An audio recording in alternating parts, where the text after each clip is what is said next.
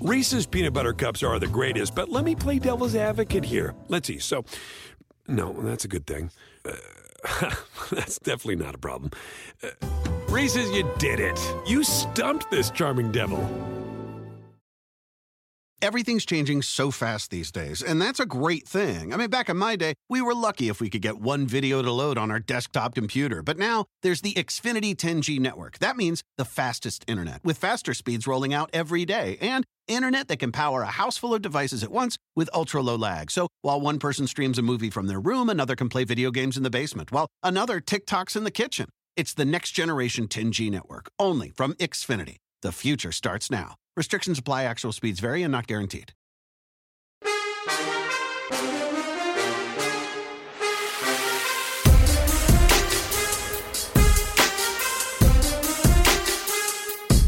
Welcome into Bet the Edge, powered by PointsBet here on the NBC Sports Edge YouTube channel. I just looked at the date. It's December, one of my favorite months for what it's worth. Happy December for those who love the holiday season. All right, listen up. He's Drew Dinsick. I'm Sarah Perlman, and a lot to get to today. The golf season just about wrapped up, but that does not mean there aren't good wagers to be made. Will Gray is here to tell us who he's backing at the star-studded Hero World Challenge. Also, PointsBet senior editor Teddy Greenstein is also here. He's going to let us know how bettors are now attacking the conference championship games in college football and how that can even impact the national title market. We also have our Edge of the Day and a lot of other NBA plays to get to here. Coming up on Bet the Edge.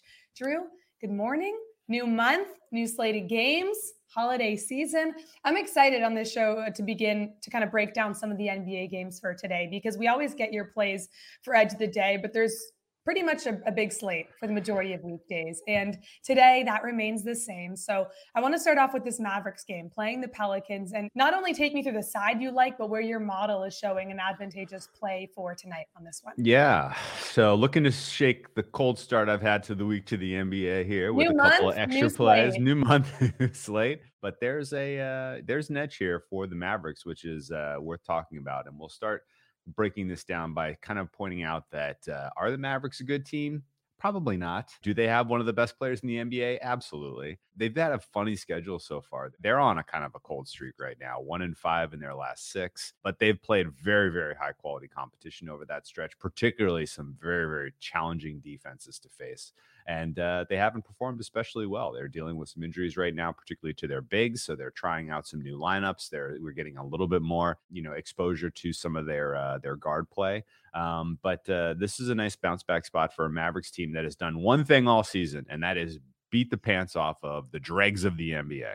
They struggle against the good teams, but if there's one thing you can count on with this Mavericks team is that they're going to beat the teams below them, and that is exactly where the Pelicans find themselves. The Pelicans have fought hard this season. They have been obviously missing their key expected contributor. Zion Williamson has yet to take the court for the Pels so far, so it's been all Brandon Ingram. And then of late, they've gotten some surprisingly positive contributions from Jonas Valanciunas. That looks likely to regress to me. I don't think he continues to contribute offensively to the degree he has. Pelicans in general are tired. Pelicans in general are thin. All of that, I think, plays into the strengths of the Dallas Mavericks, and I think Dallas gets a comfortable win, and you're getting them at a deflated price right now of -2.5 as people are losing confidence in the Mavericks, considering how poor they have been of late.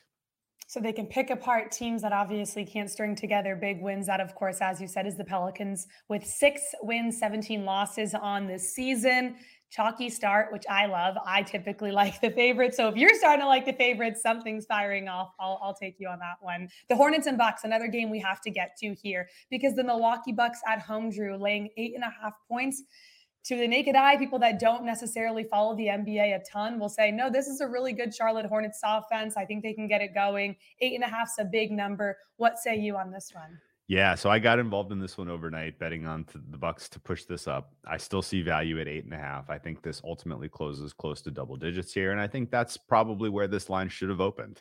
The Hornets are not an especially deep team, particularly at a key position, which is anyone that can protect the rim. They have done, they have shown to be a pretty suspect, just in general, defense in the paint team so far this season, and they take on probably the most dynamic offense in terms of creating in the paint, and that is the Milwaukee Bucks. On top of that, Milwaukee Bucks thriving in transition so far this season. Hornets have been somewhat of a sloppy team with, a tendency to turn the ball over, especially in key moments. And, we talked about the Hornets a little bit on Monday as they were preparing to face the Bulls. We thought maybe they had a puncher's chance. It was a relatively equal head-to-head in terms of fatigue, but they completely fell apart in the second half, completely ran out of gas. I think that is a harbinger of what is to come against the Milwaukee team that at 13-8 is playing a lot better than their record suggests. A ton of anyone that's using data from this season to inform an NBA number so far is using a lot of Milwaukee data that did not have Jrue Holiday in the lineup, that did not have Chris Middleton in the lineup. And so for that reason, I think in general, you're seeing some depression of the price on Milwaukee. If this game were being played in the middle of the season, I'm guessing you would have seen a Milwaukee open up around a -10 or so. And yes, it is a big number to lay, but Milwaukee in general is not a team I have a problem going to the well, expecting them to give us a full hard perform. Yeah, right now, if you just look where the money's coming in on your side, over 70% of the handle coming in on the Milwaukee Bucks. This number probably does tick up by tip-off. Quick follow here, Drew, out of curiosity. The Mavericks and Pelicans, maybe the fatigue factor isn't relevant. They had some rest. But you look at this game in particular with the Bucks at home playing the Hornets, who, we talked about a few days ago, as you said, thought had a fighter's chance, not necessarily against the Bulls, but your read and is the fatigue factor playing a role in this game? Oh yes, for sure. And I think in general, there are certain teams that it really impacts more, and the Hornets are one of them. It's a young team. They're a thin team. They don't have wave. They don't have okay. Let's think about the last week and even to yesterday and the Phoenix Suns. The Suns have wave after wave of really talented players that they can backfill in terms of just getting contributions if players are tired, if players are starting to lose a little bit of steam in game, or players get hurt like Devin Booker did last night. They had guys step right into those roles and responsibilities, and it was seamless. Hornets aren't that deep. Hornets aren't a team that I especially, Hornets rely too heavily on shooting the three as well. That tends to be impacted when you have tired legs. So all told, the Hornets are a team that I have circled as being highly susceptible to fatigue. Okay, I've been following the fatigue factor with you throughout the season, so totally checks out for this game. The Bucks, by the way, 7-3 against the number in their last 10 meetings, and normally laying a pretty big number at that. So we'll take the Bucks for tonight. Download the NBC Sports Predictor app powered by PointsBet. Enter this week's free NBA pick and roll contest for a chance to win $50,000. This week, we are highlighting matchups between the 76ers and Celtics, Hornets and Bucks, and Timberwolves and Wizards. So if you don't have the Predictor app yet, download it now.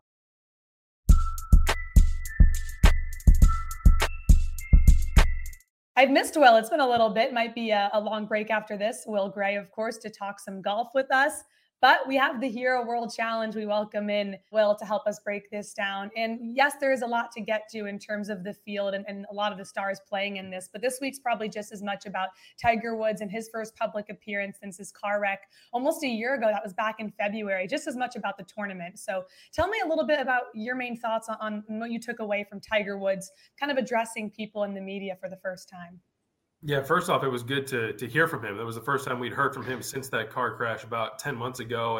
And I thought there was a lot about his response that was healthy. I mean, it seems like this is a guy that's about to turn 46, and he's okay with the fact that, in his words, he's not going to summit the mountain again. If he's going to play again on the PGA Tour, it's going to be at a limited basis. He drew parallels to Ben Hogan in the 50s after his car crash, where he played maybe 4, 5, 6, up to 9 events in a year. I think that's what we might be able to expect, best case scenario, out of Tiger Woods moving forward. Maybe he plays the majors, maybe a couple other events here and there. But I think as we get farther away from that 2019 Masters, it's going to become more and more special. It belongs in the pantheon with the 86 Masters that Jack Nicklaus won, because Tiger's just not going to get back to that place. And it really speaks to how big of an achievement it was that now, granted, he's dealing with a much different injury, but we're really turning the page on Tiger as he heads towards 50. And I think that whatever we get from here on out, I think is gravy. I hope we get one more. It's just one more in contention. Is that too much to ask? No, I don't think so. I mean, the way he always talked about it, even when he was in his prime, when he's playing, 20 to 25 events, he says, he was the king of peaking for the majors. And he says, I've got 4 or 5 weeks a year where I want to be the best that I can be. And if I can pull off one of them, it's going to be a good year. And I think that that's what we're going to see moving forward. He admits he doesn't have the time to practice anymore physically, and he's just in a different stage of life. But yeah, I think if he tees it up 5 or 6 times in a season, and we know which 4 of those are going to be among the 6, I don't think it's too much to ask to maybe, if the ball bounces right, you get into the weekend with him at least in the mix where you can talk yourself into it and say, I don't know, 12-1 going into Saturday. I've got a feeling this could be worth a nibble. Oh, you just want the roars, you just want the crowd to be, especially as crowds come back to these types of events. It does feel important. But yeah, Silver Linings Wednesday with Will. This is exactly what I needed today. Let's talk a little bit about the Hero World Challenge, which is taking place down in the Bahamas, right? Nassau, Albany Golf Club. I heard there's a lot of yachts in golf, so I'm now tempted to go down there for what it's worth. I don't think my yacht is in the Bahamas right now, so I won't be going. But it's a fun mix of about 20 of the best players in the world. A lot of these guys who very excited to see what kind of form they're in, see what they can do on this particular course, which is a fun and challenging course. Anyone stand out among the best of guys who you think is potentially mispriced at the top of the leaderboard? Yeah, if you ever wanted to hit a golf future, this is the week for you, because there's only 20 guys. You get a pretty good shot here. So which 10 should we bet? Yeah, exactly. This is as small as it's going to get field-wise. And we mentioned before the show, Drew, this feels like a chalk Wednesday after going through some of your NBA picks. I'll stick with the theme. And I really think that we need to look at Colin Morikawa, who is priced just below Rory McIlroy at 8-1 to win this thing. He just beat Rory to win the race to Dubai on the European Tour a couple weeks ago. And this is always interesting to figure out motivation for guys. Some of the players in this field are just grabbing the world ranking points that are readily available. Some of them are, have one foot out the door for Christmas plans. Maybe they're heading to a duck blind. Who knows? Golfers have very few chances for the offseason, so they try and make the best of it. But Colin Morikawa can get to world number 1 with a win. I think that's really important. He would be the second fastest ever to do so behind only Tiger. He would be the first world number 1 who was born after Tiger turned pro. So it really speaks to, coming full circle at an event that is hosted and run by Tiger and his organization. But if you look at some of the recent champions in Albany, where I was there a few years ago, I think I still have sand in my shoes from covering that event, because it is just, you're either in the fairway or you're digging out of the sand for sure. But you look at Henrik Stenson, who won 2 years ago, Hideki Matsuyama, who won a couple years before that. Great iron players, not so great putters. That is the Colin Morikawa to a T. I really think that his, great advantage from the fairway with an iron is going to yield a lot of birdies. These greens are not super complex. He's going to be able to roll in more than his fair share. And Drew, I looked at the derivative market where I think that you might find this interesting. Rory is priced above Morikawa in the futures, but if you look at the head-to-head at PointsBet, it's Morikawa who's minus 120 against Rory. So Rory might be the feast or famine favorite, but Morikawa is viewed as the steady option, the guy that's definitely going to be in the mix come the weekend. And I tend to agree with that assessment. Well, I got chills up my spine when you said sand in your shoes, because I hate when I put shoes on and there's still sand in them. And honestly, that's what I'm thinking about right now. But on a golf note, I will say our edge projection tools do have Colin Morikawa, to finish second. So our model's agreeing with you that obviously he has a good chance in this one. But I love 8-1. Don't get me wrong, and your analysis stands. But you know me, and I want a long shot all the time, and I beg you for these. So I leave it up to you now. Give me someone maybe with a big number that does have a chance in this small yet very competitive field here in the Bahamas. Yeah, the big numbers this week are very relative. Only one guy priced above 30-1, which is rare for golf. But I will take a look and perhaps a nibble at Justin Rose. He's at 28-1, but I really like him for a top 5 finish in the plus 340 range. I saw him just tick up a little bit to plus 333. Again, talking about motivation, Justin Rose is 47th in the world rankings. He needs these world ranking points in a big way, because when you fall out of the top 50 in the world, that is a problem in terms of getting into some of the bigger events. Justin Rose is not currently exempt for the Players' Championship. He's not exempt for the Open Championship. This is a guy who hasn't been outside the top 50 in about a decade. So he definitely has a lot to play for and probably knows this course better than anyone in the field. He used to live at Albany. He lived there for several years, moved back to the UK recently. This is a course that he knows very well. 3 straight top 5 finishes at this event. I know he's not playing as well as he was maybe a couple years back, but this fall, he's shown some flashes. A T12 in his most recent start at the RSM. He had a T6 at Wentworth at the BMW PGA, big European Tour event. So he seems to be turning the corner, hasn't missed a cut since the U.S. Open. He's not going to miss a cut this week, but I think it speaks to the fact that maybe his game is a little more solid than it seems. He could be a little underrated. I think that top 5 number is definitely worth looking at. Man, my head is spinning here. I did not know that Justin Rose did not have an exemption for the Open. I did not know that he lived in the Bahamas and elected to move back to the UK. Okay. And I did not know people wore shoes in the sand. Sarah, what are we doing? We're flip-flop territory around here. No, Drew. Let's take you out to Albany, and you're going to cover the event where there's no rough. You're either in the fairway or you're in the sand. And if you want to walk 18 holes with your favorite golfer, you're walking through the sand. And then you just got to give a little pat afterwards. Okay. And see what you can do. Let's just ask him why he left Albany. He left the Bahamas where he lived to go back to the UK. That's what I want to focus the rest of the show on. I want to start weighing the pros and cons of the Bahamas and a rainy season. Anyway, go ahead, Drew. Yeah, no, I guess so. I guess it would be unwise to let you go without asking for your favorite matchup on the board, because obviously with the small field like this, there's got to be some value in some of these head-to-heads. Is there anything that really stings to you as you look at the head-to-heads? Yeah, I do think we have a little bit of value on perhaps the hottest player on the PGA Tour in the fall season, and that is Sam Burns. And he's sitting there at minus 106 against Scottie Scheffler. Scheffler almost won that Houston Open a couple weeks ago, but I really haven't seen as much out of him since the Ryder Cup. Sam Burns was not on that Ryder Cup team. Perhaps that's been a little bit of motivation, but he has been so solid this fall, including that win at the Sanderson Farms in Mississippi. And this is a course where you've got a lot of room to miss off the tee before you get into that sand that gets in your shoes. Sam Burns is going to be able to lean on his driver in a big way. I think it's going to give him an advantage. We've seen him so strong with those irons and his tee to green game, where he won in Mississippi and didn't necessarily need to be the best on the greens to do so. I think we could get a similar week from him this week where the tee to green game shines, and I think he's going to have enough to edge Scottie Scheffler.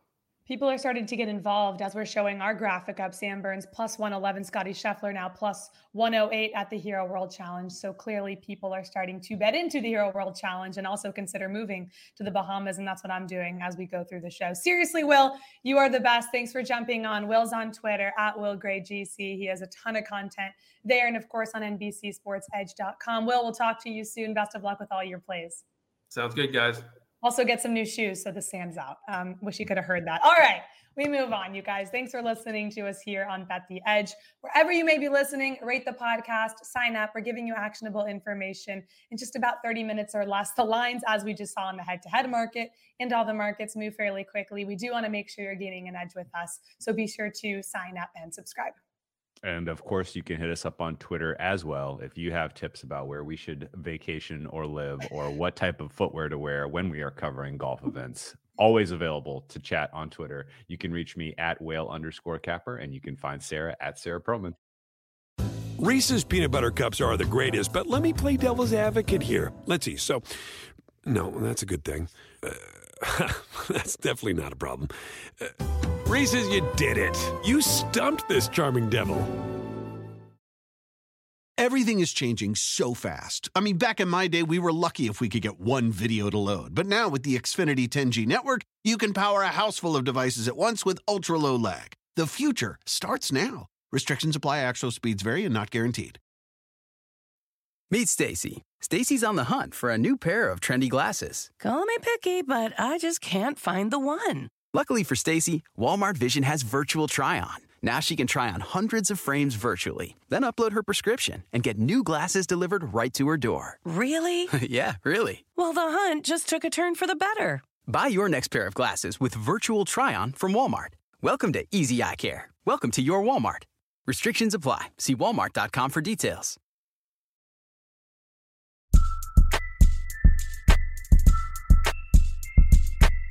Oh, how am I supposed to continue this show when I'm just picturing hideous footwear? Maybe I'll get some Crocs, wear them on the show, and do a stand-up for our podcast. Drew, I picture you as a Croc guy, so you giving me that look. I don't know.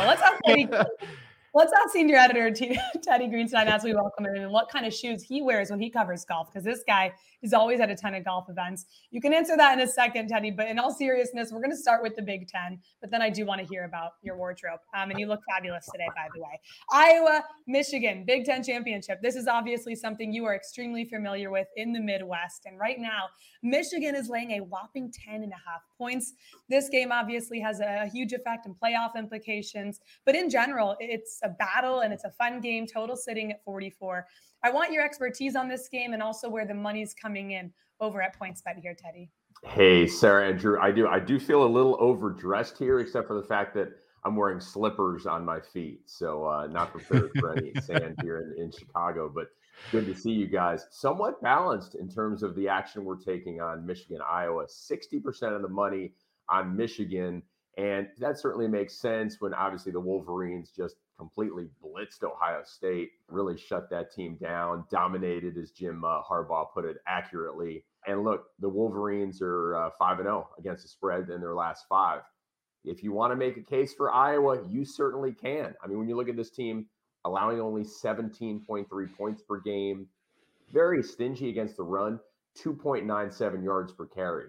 So if Iowa can, keep the Michigan rushing attack in check, then it's up to Cade McNamara to beat the Hawkeyes. And Cade McNamara is good. He's not great. Had a good game against Ohio State, did have that interception in the red zone that he threw. Bad decision there. So that's the case for Iowa. Can they contain Michigan? Maybe keep them under 20 points. Well, that's interesting. Michigan has been the most dominant against the spread team in all of college football this year with the 10-2 record. And of course, after that huge cover last week where I felt like most of the sharp players that I follow all ran to the window, back Michigan, you got to wonder if they're going back to the well or if they're going to flip and try to grab a little value, as the market is potentially a little high on Michigan at 10.5. But another side that I've seen a lot of chalk steam, sticking to our chalk theme today, I guess, the Georgia Bulldogs are 6.5 point favorites against Alabama. Now, all season long, we've seen, what would be the spread? It'll be a pick 'em or a little bit of juice on the Georgia side. Okay, well, maybe 3 on Georgia. 6.5 now is the number that we're staring at. And you can't help but wonder if this is in some way reflected by what we just saw from Alabama. Inability to protect the quarterback, a little bit of a difficult time for that offense to put up points, and now going up against potentially one of the better college football defenses we've seen in some time, if not ever. It makes me wonder if this is a fair price here on Georgia minus 6.5, and what has the betting market in general looked like for this game? Are you seeing split action, or is this Bulldogs or nothing? We're seeing heavy Bulldogs. No surprise, 82%. This line actually ticked up to 7 for a brief bit. Now, before the season, when you're comparing Alabama and Georgia, think about it this way. Georgia was plus 260 to win the SEC, and Alabama was minus 155. So the betting public was, of course, on the Nick Saban crew. And then that tilted during the season. Now, the look-ahead line last week, if you were to bet this game, it was going to be Georgia minus maybe 3.5, 4. Got up to 7 a little bit, settling in at 6.5. And to me, that's not too many points. I mean, Drew, you touched on Georgia's defense. I mean, think about this. They're allowing 6.9 points per game. Second in the country is Clemson at 15 points. Wow. Third, by the way, is Cincinnati at 15.8. So that's pretty good if your number is 8 points better than whoever is second. Look, we know Stetson Bennett, not a prolific passer for Georgia. He's ranks about 1 millionth in passing yards, but second in efficiency. So Georgia really doesn't have a weakness that everyone's found. Georgia's coming here off a ton of easy games, and Alabama had to sweat through it last week, of course, in a couple overtimes to get past Auburn. This is a tough one for me for a few reasons. Obviously, having gone to Florida, I don't want either of these teams to win. I also hate betting against Nick Saban. This is a lot of points here for me, getting close to 6.5. I actually lean towards Alabama, but I do think Georgia gets the win. This will be fascinating. By the way, Georgia 0-6 straight up, have not beaten Alabama in their last 6 games. So different teams, of course, this season. This will be a fascinating game, and it could have a huge impact and a ton of implications here on the conference, on the national title market. What are you guys really seeing in these markets? Are people taking a shot at Oklahoma State and Notre Dame's? Or are they kind of just thinking these games will play out as the spreads dictate, and that'll be enough to get the top 4 in? Yeah, Sarah, it's funny when you talk about taking a shot. We are actually offering odds on Iowa to win the national championship at 200-1. I was trying to construct a case where it's conceivable, where, if Iowa give me wins 7 million times another 7 million to 1, and I'd throw maybe $1 on it, Teddy. Yeah, I covered that Big Ten championship game where Cardale Jones and Ohio State won 59-0 as an underdog against Wisconsin. So if Iowa wins 59-0, I still don't think it's going to happen. There's not enough chaos in the world. They would need some science fiction to get in there. But certainly we're seeing action on Oklahoma State, Cincinnati. I mean, those teams now are looking so much more likely to get in Notre Dame's still really on the outs. Notre Dame would need a lot of help to do it. Obviously, starting with Georgia, eliminating Alabama, and perhaps Houston to beat Cincinnati. Now, as we're talking about money, this one really got my attention. A lot more money on the Cougars, plus 10.5 to cover that line against Cincinnati. Over 80% of the public action on our action is on Houston. So that's an interesting one. The Cougars haven't lost since opening week, but they've beaten a bunch of nobodies. So Cincinnati, you would have thought the public would be on them. All the chips on the line here, but people think Houston's going to put up a fight. Oh, very interesting. I'm looking at the rundown here. We're talking about Dallas at New Orleans, and I'm like, oh, Dallas is minus 4.5. My Mavericks play already has a little closing line value. That was quick. Mark, oh, wait, this is football. The Dallas Cowboys, different Dallas, different New Orleans. Dallas Cowboys are 4.5-point favorites against the New Orleans Saints. And this is a tough market to really put a number to, in my opinion, because we're seeing a shifted quarterback from New Orleans. We're expecting no longer the Trevor Siemian show. This is now the Taysom Hill experience, whatever that is. And they're taking on a Dallas team that looks likely to be at full strength. I guess we don't really know that Amari Cooper is going to be cleared yet or not. Otherwise, they have a relatively strong and complete offense that will be taking the field against the Saints in the Superdome. What is your general read on this market? And, I guess Thursday Night Football in general seems to be a standalone NFL game this time of year. Not, this should be a big one, right? Yeah, I mean, 75% of the money we're seeing is on the Cowboys. Not a surprise because they're the Cowboys and because people watch that awful Saints performance on Thanksgiving. My buddy Trevor Siemian, not the best there from the Northwestern guys. So let's see what the Saints do at quarterback. And I think the bigger question is Alvin Kamara. I mean, I don't really know how you can bet this game before knowing about the superstar running back who catches a bunch of balls and is such a huge part of that offense. So Taysom Hill, I think we feel solid. He's going to play. Cooper's up in the air. But until we know about Kamara, I don't know which side to play here. Yeah, this is an interesting one. I liked the over, played it at 47. It's kind of bounced around from 47.5 back down to 47 in terms of the side. Yeah, a lot of question marks with Taysom Hill and Alvin Kamara. I'll give a prop out later for our edge of the day. But Teddy, that's all we have from you. We appreciate you coming on and all of the time. You can follow Teddy on Twitter at Teddy Greenstein. Again, he is the senior editor over at PointsBet, and I love when he comes on to give us a little glimpse behind the counter there. Teddy, we'll talk to you soon, and best of luck with all your wagers for the weekend. You too, Sarah and Drew. Take care. This is going to be a fascinating game. I'm going to break it down in just a minute. But for now, you guys, we are headed down the backstretch of the NFL season, and the NBC Sports Predictor app powered by PointsBet has you covered with Sunday Night 7. We're giving you a shot to win $1 million every Sunday night throughout the rest of the regular season. It's free and easy to play. So predict what will happen between the Broncos and Chiefs for a chance to win. Download today from your app store or visit NBCsports.com/predictor. Need to try to get involved in something like this so I can get my condo or house in Albany and then maybe play a little golf, use your yacht when I'm down there. That would be fun. Or we just need Iowa to get into the national title picture somehow and then win. Which let me be clear about that number. You couldn't actually put a big enough number for me to get involved with Iowa. It's not happening, Drew. I think for them to get into the playoff, you would need Georgia to wipe the floor with Alabama. I think you would need Iowa to win 59-0. I think you need Baylor to beat Oklahoma State 2-0. And then I think you need Houston to beat Cincinnati. And even then, Iowa then has to go and beat Georgia, which that alone might be 200-1. So I love our college football talk. And I think most people know my fiance is a huge Notre Dame guy. And if I hear about ways that Notre Dame can get involved and get into the playoffs, and then now Brian Kelly's hurting their chances, if I hear about that one more time, Drew, something's going to happen. I don't know, but I'm getting nervous about my own mental health here. If I have to hear about Notre Dame entering this and now even Iowa, let's just drop it. Okay. I'm just dying to know who the next coach at Notre Dame is. Don't you wonder? Aren't you talking about that with all your friends all the time? It keeps me up at night over the past 2 days. It's been stressful in this household. We'll have Thor on the show Friday. He will indeed help us get into all of these scenarios so I can rehash this argument with you and my fiance and everyone else in the world for Notre Dame to sneak in.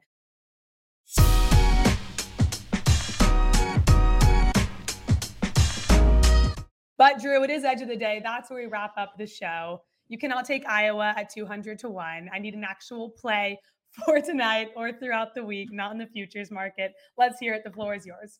I'm going to go back to the NBA, and the one number that stands out the most clearly in terms of the most incorrect is the Atlanta Hawks as underdogs to the Indiana Pacers. This one is a tough read entirely.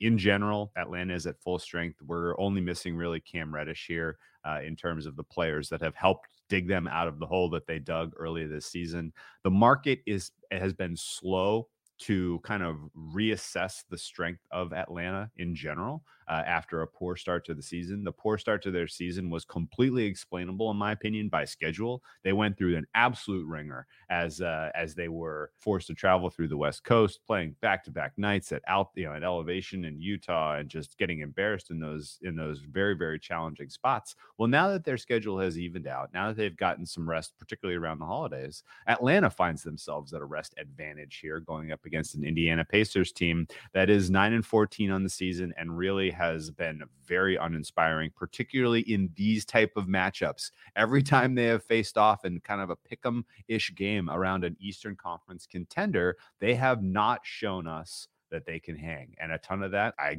point at coaching. I do not think Rick Carlisle is using this roster to the best of his ability. And in general, Indiana, with a questionable Miles Turner and a couple of players on the COVID list, I don't know that they match up strength-wise on in the best case scenario against Atlanta, let alone at a rest disadvantage. So a real head scratcher here. Somebody in this market just can't get enough Indiana Pacers, and I do not understand it. This is Atlanta Hawks should be favored by 3 points by my numbers. And so the fact that we can catch them on the money line at plus 100 is my edge of the day. I love it. Somebody clearly has a lot of love for the Pacers. The money actually right now for the money line pushed from Atlanta minus 105 to currently plus 100. So it's getting some plus money here. Whoever loved the Pacers, back off. We're taking the Hawks plus 1. They've been outstanding. They've won 7 of their last 8. We'll take them tonight to get it done. For my edge of the day, I'm going to tomorrow, and that is on Thursday Night Football. I guess I really love this game. I talked about a total yesterday. I was actually looking this morning for a Dak Prescott touchdown prop. It's sitting at 1.5. The over is juiced to like minus 250. Stay away when you see any juice like that for what it's worth. But I found something I do love that you can get obviously for pretty good odds. It's Dak Prescott going over 35.5 pass attempts. I do think after we kind of see practice injury reports today coming out that this is going to go up to 36, 37. His edge projection agrees with me. He's estimated there for 39.6 pass attempts. He's actually gone over this number quite a bit. Dak Prescott, 36 plus pass attempts in 4 of his last 5 games. The only time he didn't is when they played Atlanta, and that was an easy blowout. This is pretty obvious. The Saints run defense, 3rd best in the league. We know that they're not that good against the pass. And if you think about Dak Prescott and what he's obviously good at, and with Amari Cooper probably coming back, CeeDee Lamb will be back on pace to return. This is huge. I know Zeke is supposedly good to go, but this is a really good run defense. And regardless, I think they do keep it simple. The coaching situation might actually help this offense. Let's give it to Dak. Let's put the ball in his hands, throw it. This is for me, 35.5. I'd take the over on his pass attempts for Thursday Night Football against the Saints tomorrow, Drew. I love it. If there's one thing we have learned about Dak Prescott this season, he is managing in-game extremely well in terms of pass versus run. If you think back to week 1 against Tampa Bay, he checked out of a dozen run plays that were going nowhere and went with the pass instead and had great success against that Tampa Bay defense. Similarly, facing a New Orleans defense that is very stout against the run, I think this is an absolutely outstanding look. Great read. And in general, the coaching being unlikely to handicap him is a positive. Yeah, let's hope the offensive coordinator reads this. Also, as you kind of said, which is fascinating, a lot of our researchers put in awesome notes on our rundown. We're just looking. Dallas actually hasn't had over 20 carries in a game since they played the Vikings. So as you just said, kind of Dak having a read and knowing when to pass. 55% of the handle is coming in the over on that play. So would not be surprised to see this tick up by tomorrow. That wraps up today here on Bet the Edge powered by PointsBet. We appreciate you guys joining us live or after on the NBC Sports Edge YouTube channel. Be sure to check out NBCSportsEdge.com for more plays and ways to help you with your wagers throughout the day. Please subscribe, rate the podcast. Best of luck with all your wagers, and we'll see you right back here tomorrow. Have a good day.